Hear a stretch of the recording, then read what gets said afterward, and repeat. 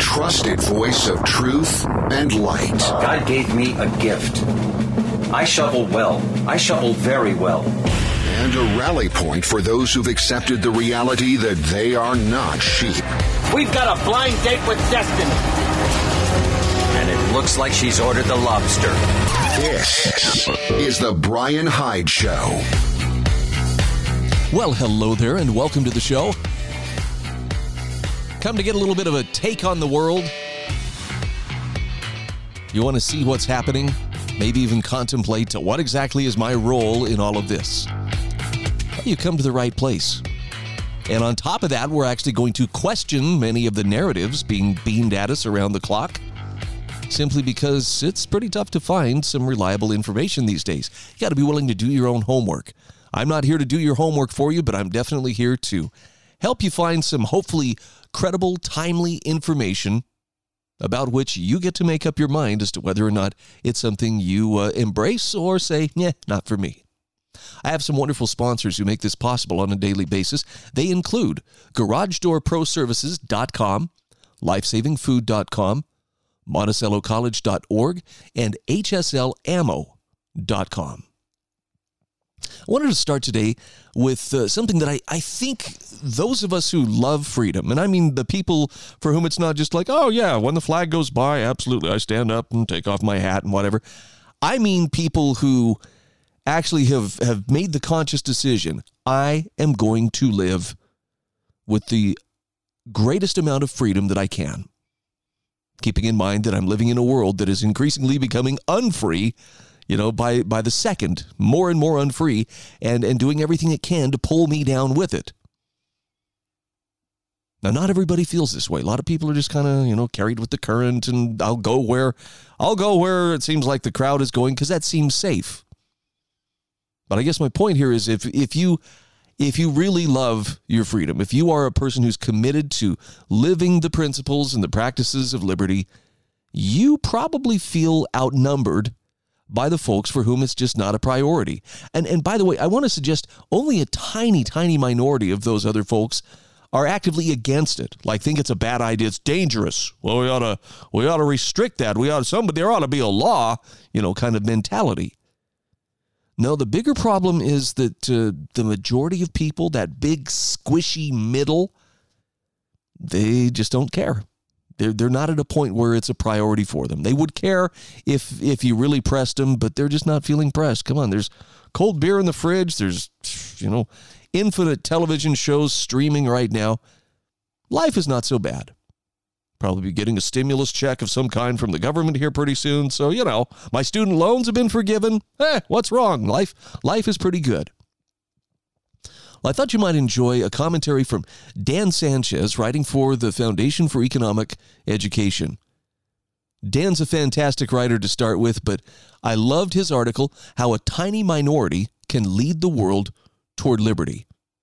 This one spoke to me, mainly because I sometimes have that sense of, wow, we are really a minority. There's just not much we can do. But Dan says it like this. He says, those who favor freedom may be tempted to despair. We seem hopelessly outnumbered. The masses don't appreciate freedom, so they support or acquiesce to rulers who are hell-bent on abolishing it. Now, he says, to free ourselves of these tyrants, we must turn the people toward liberty. But the masses seem too far gone for that. Too economically ignorant, too morally unmoored, too hoodwinked by government propaganda. Dan Sanchez says the prospect of getting such a benighted and deluded populace to understand and embrace libertarian political philosophy and free market economics seems like a tall order, an impossible one even. But he says the good news is we don't actually need to get the masses to master the freedom philosophy to get them to embrace it. As Leonard E. Read wrote in Elements of Libertarian Leadership, quote, a study of significant political movements or vast social shifts will reveal that every one of them, good or bad, has been led by an infinitesimal minority. Never has one of these changes been accompanied by mass understanding, nor should such ever be expected. End quote. Wow. Now, Reed didn't quite discount the importance of understanding and the power of ideas, right? Quite the opposite, actually. He started the Foundation for Economic Education because he believed that the prospects for liberty depend on the success of the ideas of liberty. Indeed, all successful liberty movements of the past arose in the wake of advances in the ideas of liberty. So the American Revolution in the 18th century, for example, that was led by an infinitesimal minority of individuals like the American founders who were avid students of John Locke and other philosophers of liberty. The liberal economic reforms of the 19th century that resulted in the Industrial Revolution were led by an infinitesimal minority of individuals like Richard Cobden and John Bright, who were devotees of Adam Smith and other free market economists. However, Dan points out the average 18th century American did not pore over Locke's second treatise of government or comprehend his natural law philosophy. And yet, under the intellectual and moral leadership of those who did, he stood up for his rights and opposed tyranny anyway. Now, similarly, your run-of-the-mill 19th century Britain did not study Smith's Wealth of Nations or grasp the invisible hand. Yet, under the intellectual and moral leadership of those who did, he supported free trade and opposed mercantilist policies anyway. And the same is true for major movements away from liberty as well. The typical 20th century Russian did not read Marx's Das Kapital or understand his labor theory of value. And yet, under the intellectual and moral leadership of those who did, he supported class warfare and opposed capitalism anyway.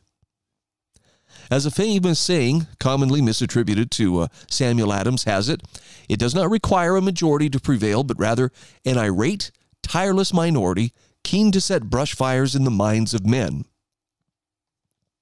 And as Margaret Mead has also dubiously been quoted, never doubt that a small group of thoughtful, committed citizens can change the world. Indeed, it is the only thing that ever has.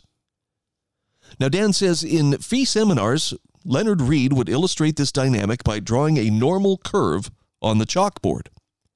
One end of the curve represented the infinitesimal minority of the population who actively advocate freedom and oppose tyranny. On the other end, you saw representation of another infinitesimal minority, those who actively oppose freedom and advocate big government.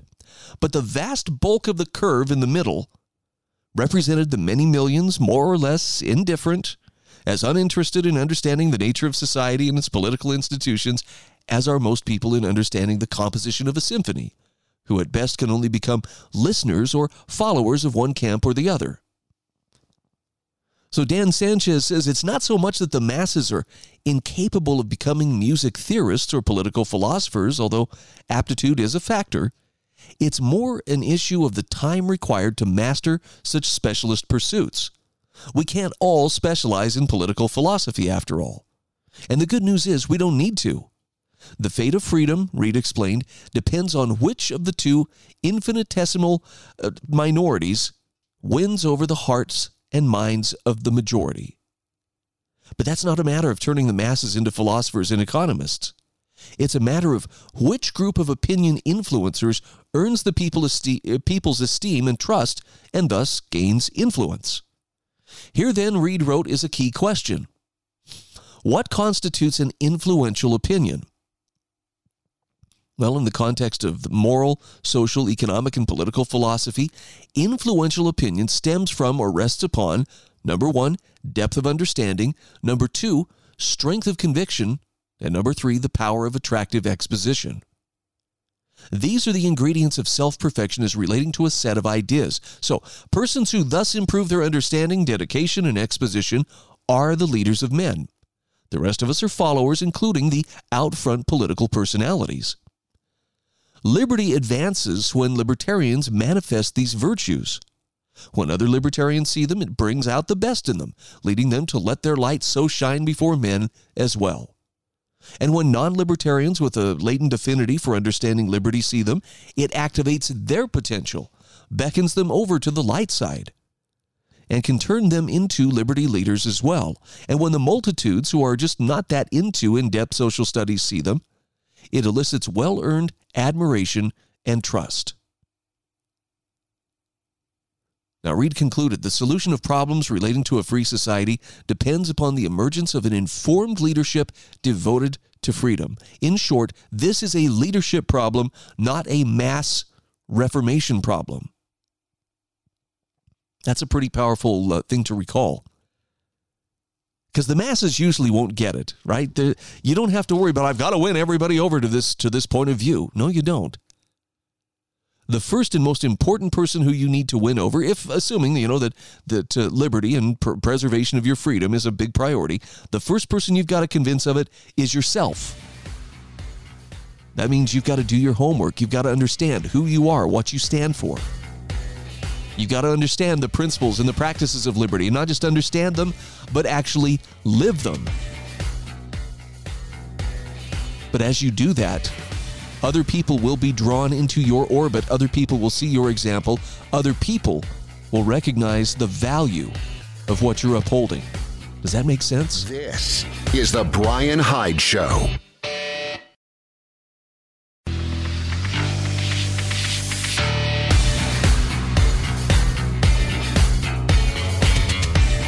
This is the Bryan Hyde Show.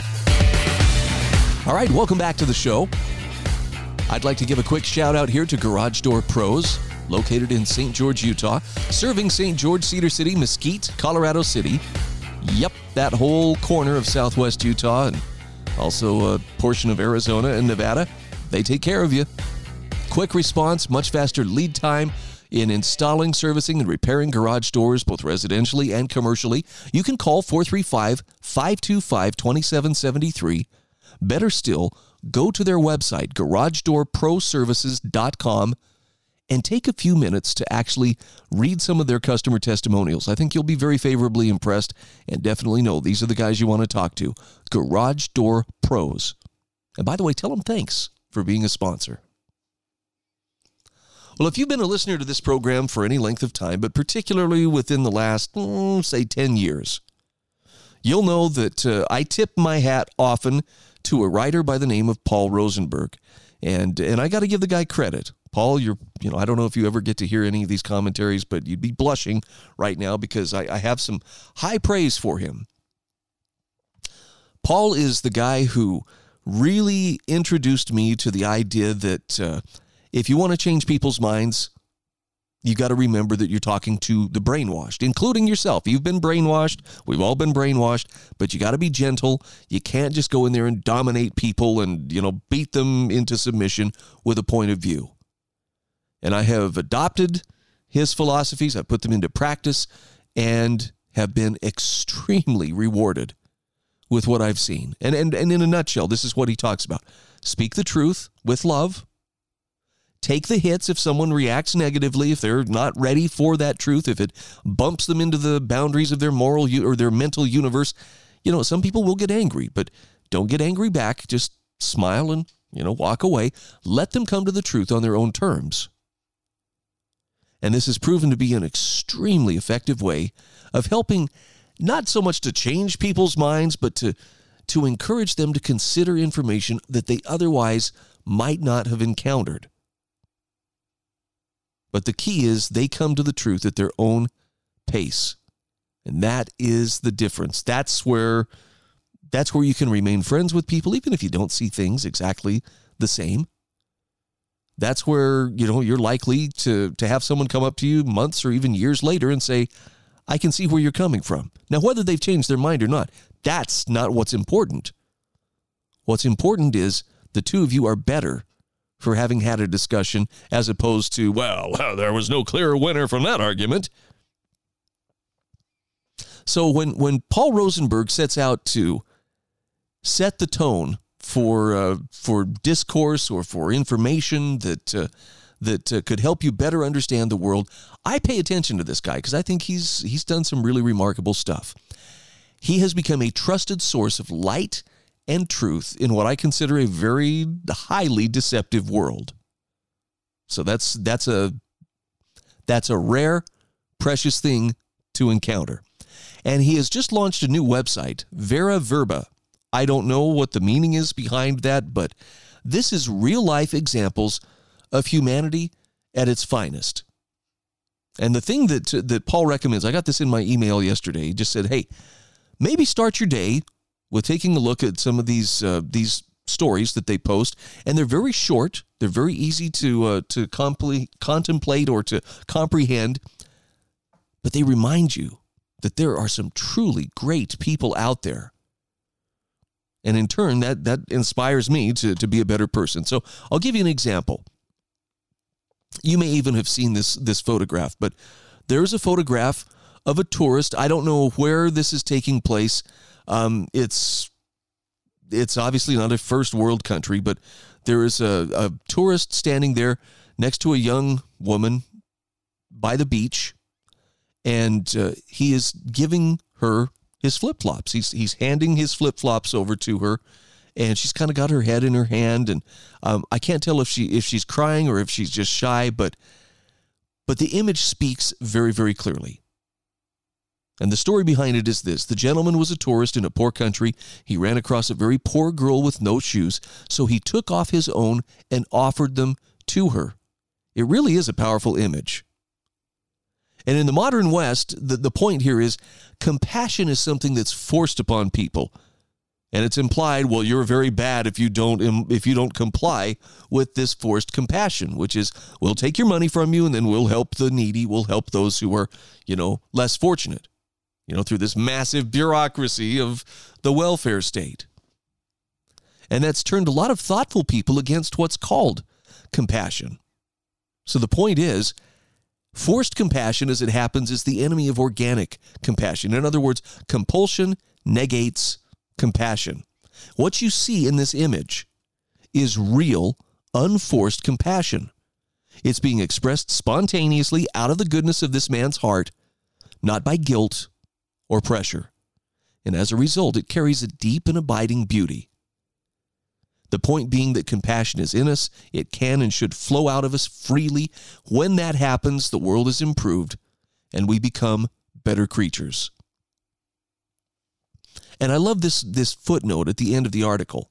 It says, now, before going back to the mundane, please recall times when you showed actual compassion, not because somebody forced you to, or because of guilt, but because you wanted to help someone. Take some time replaying that in your mind, or imagine doing something like this. Now, this is a fairly new website. Again, veraverba.com. VERAVERBA. I think there are only maybe 4 stories posted as of yet. But every single one of them is just remarkable. I mean, here's an image of a man who was apparently about to commit suicide. He was standing on a bridge. He'd climbed, over the railing, was ready to jump. But while he was there, passersby came to him. And you can see people. They hugged him. They did whatever they could to prevent him from jumping. Others, they actually brought ropes. They tied him to the bridge until, authorities could come and help, get him to safety. But it really strikes you. You can see people, reaching through the railings to hug him. Now, look, I've not encountered anything quite that dramatic as I go about my day-to-day activities, but how powerful is that?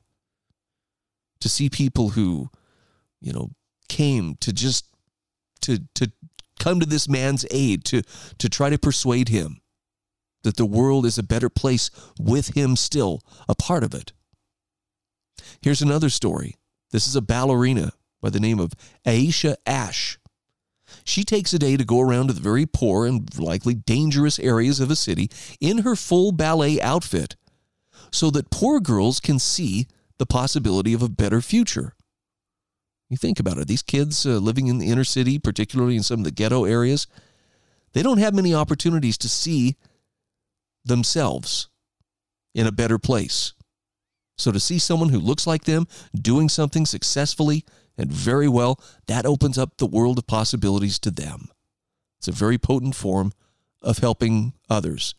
And again, in each instance, you see a picture, you see a story, and it's something that reminds you of the inherent goodness that can be found in human beings. And then a question about, think about the last time you did something like this. I just love this approach. And I know for some people this may seem too kumbaya. Come on, where's the blood and guts? Where's the rage against everything? And I'm telling you, I know it feels good. It feels good to rage.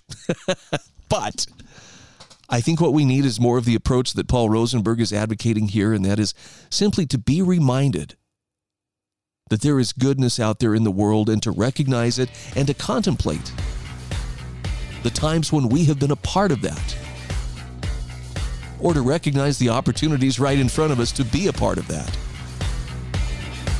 Anyway, I have a link to his website, veraverba.com. You might want to spend a few minutes on there, maybe first thing in the morning, maybe last thing before you go to bed at night. It definitely offers some encouragement. This is the Bryan Hyde Show.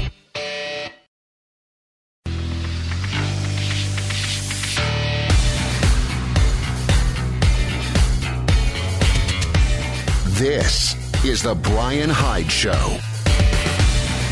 Hey, welcome back to the show. HSLammo.com is one of my sponsors.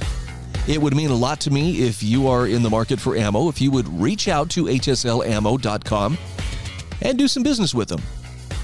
They sell high-quality, new and remanufactured ammunition, all the popular calibers, and definitely something you might want to consider stocking up on as a store of value. If you're worried about, well, gee, my dollars are depreciating every month because of inflation and they're buying less and less.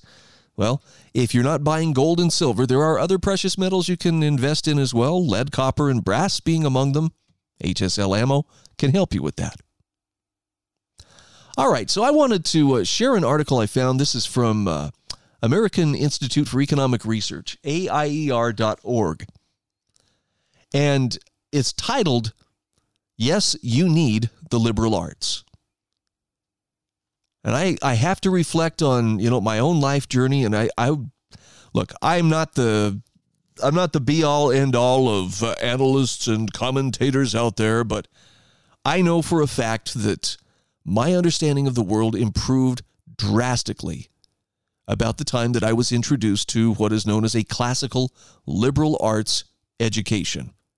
And it wasn't because it gave me all the answers and suddenly I became so wise, my beard grew long and people, wondered as I wandered about in my toga, expounding upon the philosophies of the day.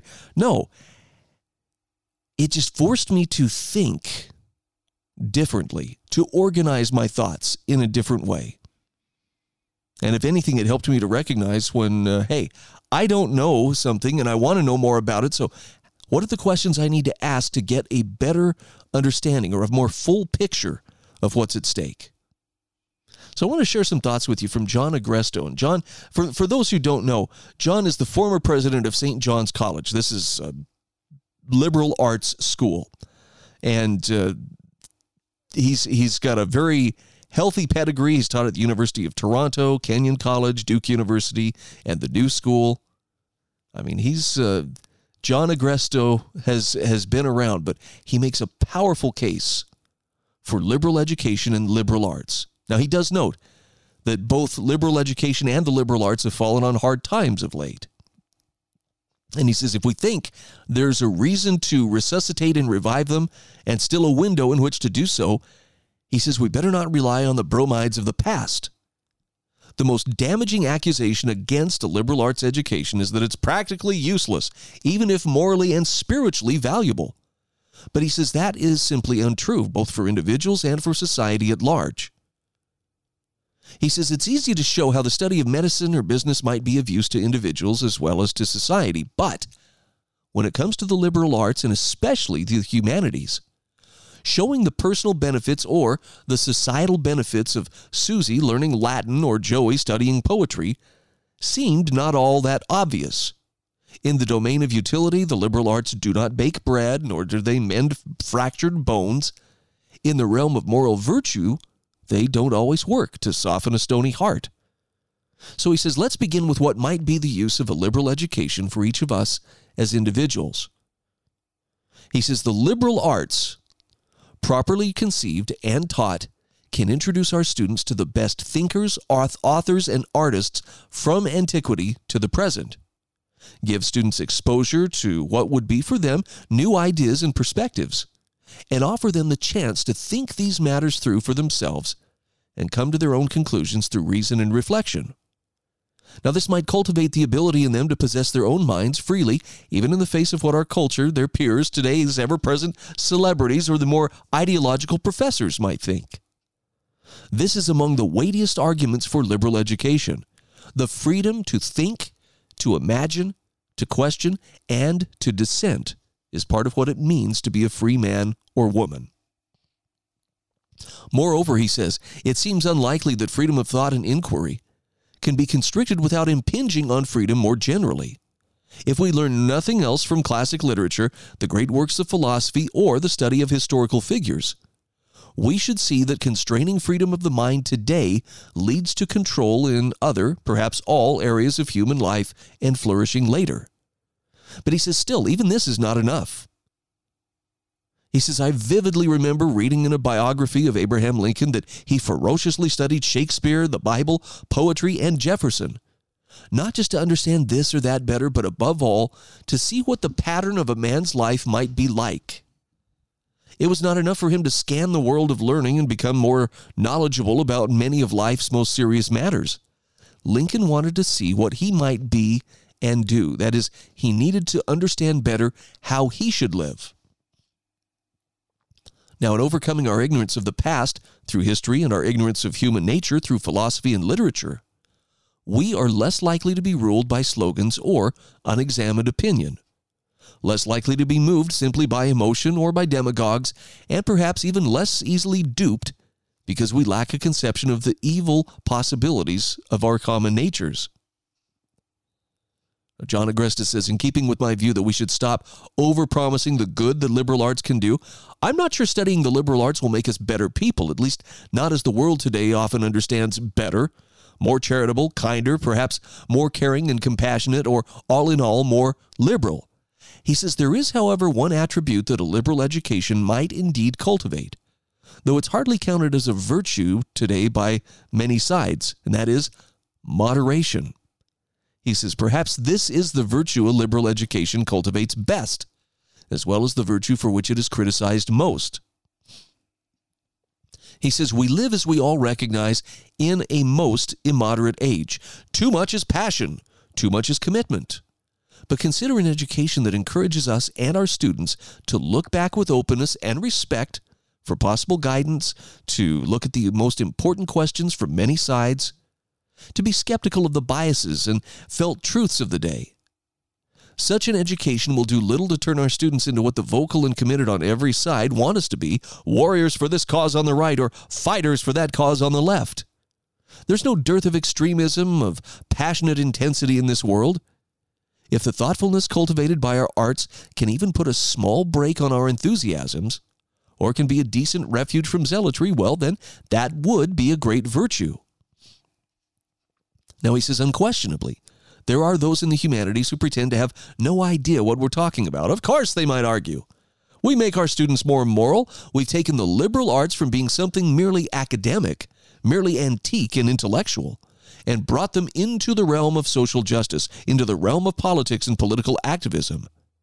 Through our teaching, we are producing university graduates who are progressive, supportive of all lifestyles, egalitarian in their views toward income redistribution, critical of narrow patriotism, and cosmopolitan rather than nationalistic in their worldview. Moreover, it follows that encouraging our students to be social justice activists along these political lines is part of the moral obligation of higher education. Now, John Agresta says, my sense is that many, if not most Americans, are suspicious, even scornful of using higher education for political purposes of any stripe. He says to be thoughtful, to deliberate, to begin to understand the meaning of personal morality and social justice is one thing. But to preach to our captive audience the answers that we think we know, or to be dismissive of common beliefs, is another. And moral self-righteousness rarely bears the aspect of virtue. Again, thoughtfulness is a hallmark of the liberal arts, but elitist sanctimony is another reason why much of the public finds itself so alienated from the liberal arts. So, in trying to discern the benefits of a good liberal education to us as individuals, he asks, what shall we conclude? They can keep us from being ruled over by slogans and the untutored opinions of those around us. They can give us greater insight into matters of great importance, and in a most practical way, they give us insight into our character and the character of those we meet. Now he says, let me turn this analysis away from how a liberal education might benefit us as individuals and consider what I'd like us most to see. How a liberal education is of value to our country. Now in this case, he says, I'm going to return to what I know best, the American founding. And he says, I believe that if you told any of the founders that the highest knowledge is knowledge for its own sake, or knowledge untethered from any practical use, or learning only for our education and delight, or even learning for our own personal liberation, they would have found it hard to agree. So consider Thomas Jefferson, for instance. Jefferson was perhaps the most liberally educated person of his day. It seems likely that he could read in 6 languages and was fluent in 4. There was hardly a scientific teaching up to his time of which he didn't have knowledge. Nor were there many classic or philosophic texts beyond his understanding. After the Library of Congress was burned during the War of 1812, it was Jefferson's personal library, all 6,487 books, that became the basis of the new Congressional Library. Linguist, scientist, philosopher, yes, all of that, but more than that. His education also made him a skilled amateur archaeologist, an architect, a diplomat, and so much more. We'll come back to this on the other side of our break. Please stay close.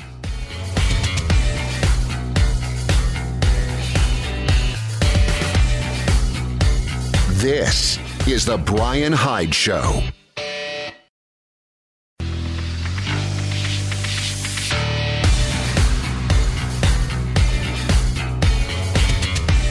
This is the Bryan Hyde Show.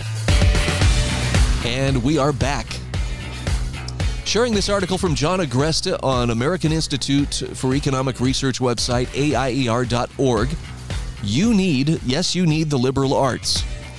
And he's talking about Thomas Jefferson here and the incredible, well-rounded Renaissance man that Jefferson was. 3rd president, founder of the University of Virginia, eloquent author of those basic principles of liberty and equality that gave America hope and direction. Jefferson learned from the study of modern political philosophy the self-evident truths that lay behind the writing of his and our Declaration of Independence.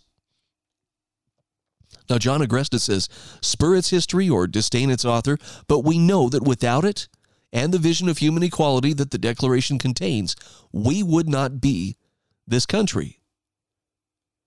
Now he asks you to consider Abraham Lincoln. What we should appreciate about him and all the great men of the founding of, and before him, all the great men in the founding of this country, is the awareness that what was good for them as private intellects might also be of great value, of great use to creating and then recreating a whole nation, perhaps a whole world. He says, think about James Madison. Without his study of all the troubled history of all prior democracies, or his inquiries into all confederacies, both classical and modern, coupled with his deep reflection on what we were once bold to call human nature, Madison could not have become the father of the Constitution. Without their philosophical, political, and historical studies of the preconditions of popular governments and the nature of tyrannical rule, Madison, Alexander Hamilton, and John Jay could not have written the Federalist Papers, nor could the populace have read and understood them. See, it was hardly modern political science that was behind the making of America. It was the liberal arts. He says, think of John Witherspoon, a professor of moral philosophy and an early president of what would later become Princeton University. In ways far from modern commencement addresses, Witherspoon famously admonished his students, do not live useless and die contemptible. To Witherspoon, to go to college and not draw from it many things of use to oneself and to the world at large, would have seemed like a tragic waste. Recognizing that among those who went to Princeton and listened to President Witherspoon were 9 future cabinet members, 12 governors, 21 senators, 39 congressmen, 3 Supreme Court justices, a vice president, and a president, James Madison, who was also one of 5 of Witherspoon's students at the Constitutional Convention. John Agresta says, I can only assume that Witherspoon thought it was particularly contemptible to be useless in the public realm, not just ineffectual in our private lives. But he says, even in saying this, we have not gone far enough. Yes, the liberal arts were able to help raise up statesmen for this country when it was most in need, at the beginning, and again when we were on the brink of the great dissolve. But he says, let us remember things more ordinary. Few of us are called to be great leaders in this or that aspect of high public life. We are called to be parents, friends, neighbors, and citizens. The study of Western civilization, its history and works and thought, was absolutely needed in our early leaders and rulers. But what of today? We live under a democratic government whose rulers are not appointed or anointed, but whom we choose. Yes, the liberal arts may have once been the domain of aristocrats and gentlemen rulers, but in this democracy we are all rulers. So what characteristics should we want our co-rulers to have? To be ignorant of the past, ignorant of our laws and the mores and the reasons behind them? Forgetful of those who sacrifice to uphold them? Do we look for neighbors who are crude, blind to the beautiful, devoted to their own daily tasks and little else? Who in the world would want to be ruled by people like that? Now the list goes on. And he asks, should we as people be unaware of our history or the history of other countries? Should we live in ignorance of our national principles and the arguments for them? Should we know ever so little about the roots, attractions, and limits of other principles perhaps antagonistic to our own? Should we be manipulated by the latest slogan or the newest emotional crusade to come along? Should we be swayed by demagogues or by appeals to our passions or biases? Should we choose as our leaders celebrities or only those known for being known? Is not the answer to all these questions evident? He says, Madison writes in the 10th Federalist that there were 3 evils, he calls them diseases, to which all democracies historically are prone: ignorance, instability, and injustice. Now, he says the last 2, he hoped, could be mitigated by constitutional arrangements and institutional structures, separation of powers, checks and balances, federalism, and the like. But no political arrangements could solve that first problem, ignorance. For that, a rich, broad, and liberal education would be the foremost remedy. And not only for our leaders, but just as important, for all of us who choose our leaders. As Madison wrote, what spectacle can be more edifying or more seasonable than that of liberty and learning, each leaning on the other for their mutual and surest support? You may rest assured that Madison did not think that what passes for liberal education today would be enough to sustain this country and our democracy. So says John Agresta. Now, this doesn't mean you need to drop whatever you're doing and, immediately go enroll at St. John's College or some other liberal arts university. But if you want to avail yourself of a true classical liberal arts education, that's something you can do right there in the comfort of your own living room. It does require an investment of time. Give yourself 30 minutes a day or more if you can to read classics, to read the old books. And I know it sounds too simple to be true. How could this possibly be? We just read good books and boom, you become a better person? I don't know how to explain it, but that is in fact how it works. That's what you do. So I'm going to shift gears. So I got a couple quick stories I want to touch on. By the way, if you haven't taken a closer look at the story of Kevin Cooper, this was the young man who went by the name Cole Summers online. Don't tell me what I can't do. He passed away earlier this year. I didn't realize he was actually in the community of Newcastle and Burrell in southern Utah. These are my old stomping grounds. But what an incredible young man. And what an incredible story. So I've included a link. It's in my show notes at thebryanhydeshow.com. If you're not familiar with him, holy cow, this will, well, it'll encourage you to see that there was such a great young man among us, and you'll be sad to know that, unfortunately, he drowned earlier this summer, and that is a great tragedy. But wow, He left his mark on the world. At age 14, he had done more than most of us have done in our entire lives. And finally, I'm also going to include an article here from Robert Sly. Man has 4 options in today's world. This one grabbed my attention simply because I know a lot of people who are having the discussion right now. What can we do? You look around and it's not hard to see that American civilization is on the verge of collapse. And it's plain to see that many of the people in charge are doing the best they can to turn us into barbarians. So because of this, Robert Sly says, you have 4 options in today's world. Option number 1, pay attention to the collapse and be ground into dust. Number 2, don't pay attention to it and enjoy life. Basically, you get to enjoy life until they come to put you in the camps. Option number 3 is to become a revolutionary. Option number 4 is to create new systems. In other words, go Galt. Don't try to take over the existing systems like the revolutionary tries to do. Instead, build up new systems to take the place of old systems as they break down. Food, clothing, goods, services, community, teaching, art, beauty, in America or elsewhere. Create new systems. That's the most difficult of those 4 options, but it's the most fruitful if you can pull it off.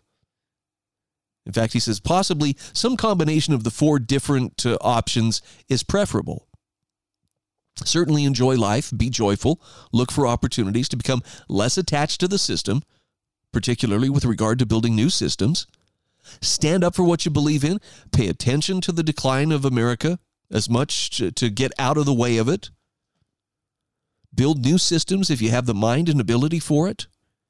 Build the systems on the bedrock principles as taught by Christ, and you will do well. You'll be a true revolutionary, helping all those around you. Interesting. In fact, there's an interesting note here about going Galt. And the idea here is we have to opt out, never vote again, acquire land, secure arms to defend you and yours from this accelerating tyranny, start 3D printing, use Bitcoin to erase economic dependence, set up decentralized autonomous communities of like-minded individuals, at least 150 miles from any national border. Wow, that's ambitious. He says they will come for us eventually. In this mindless world, though, it's worth the sacrifice. We have to lay the groundwork now if we want to pass on liberty and self-determination to future generations. This is the Bryan Hyde Show.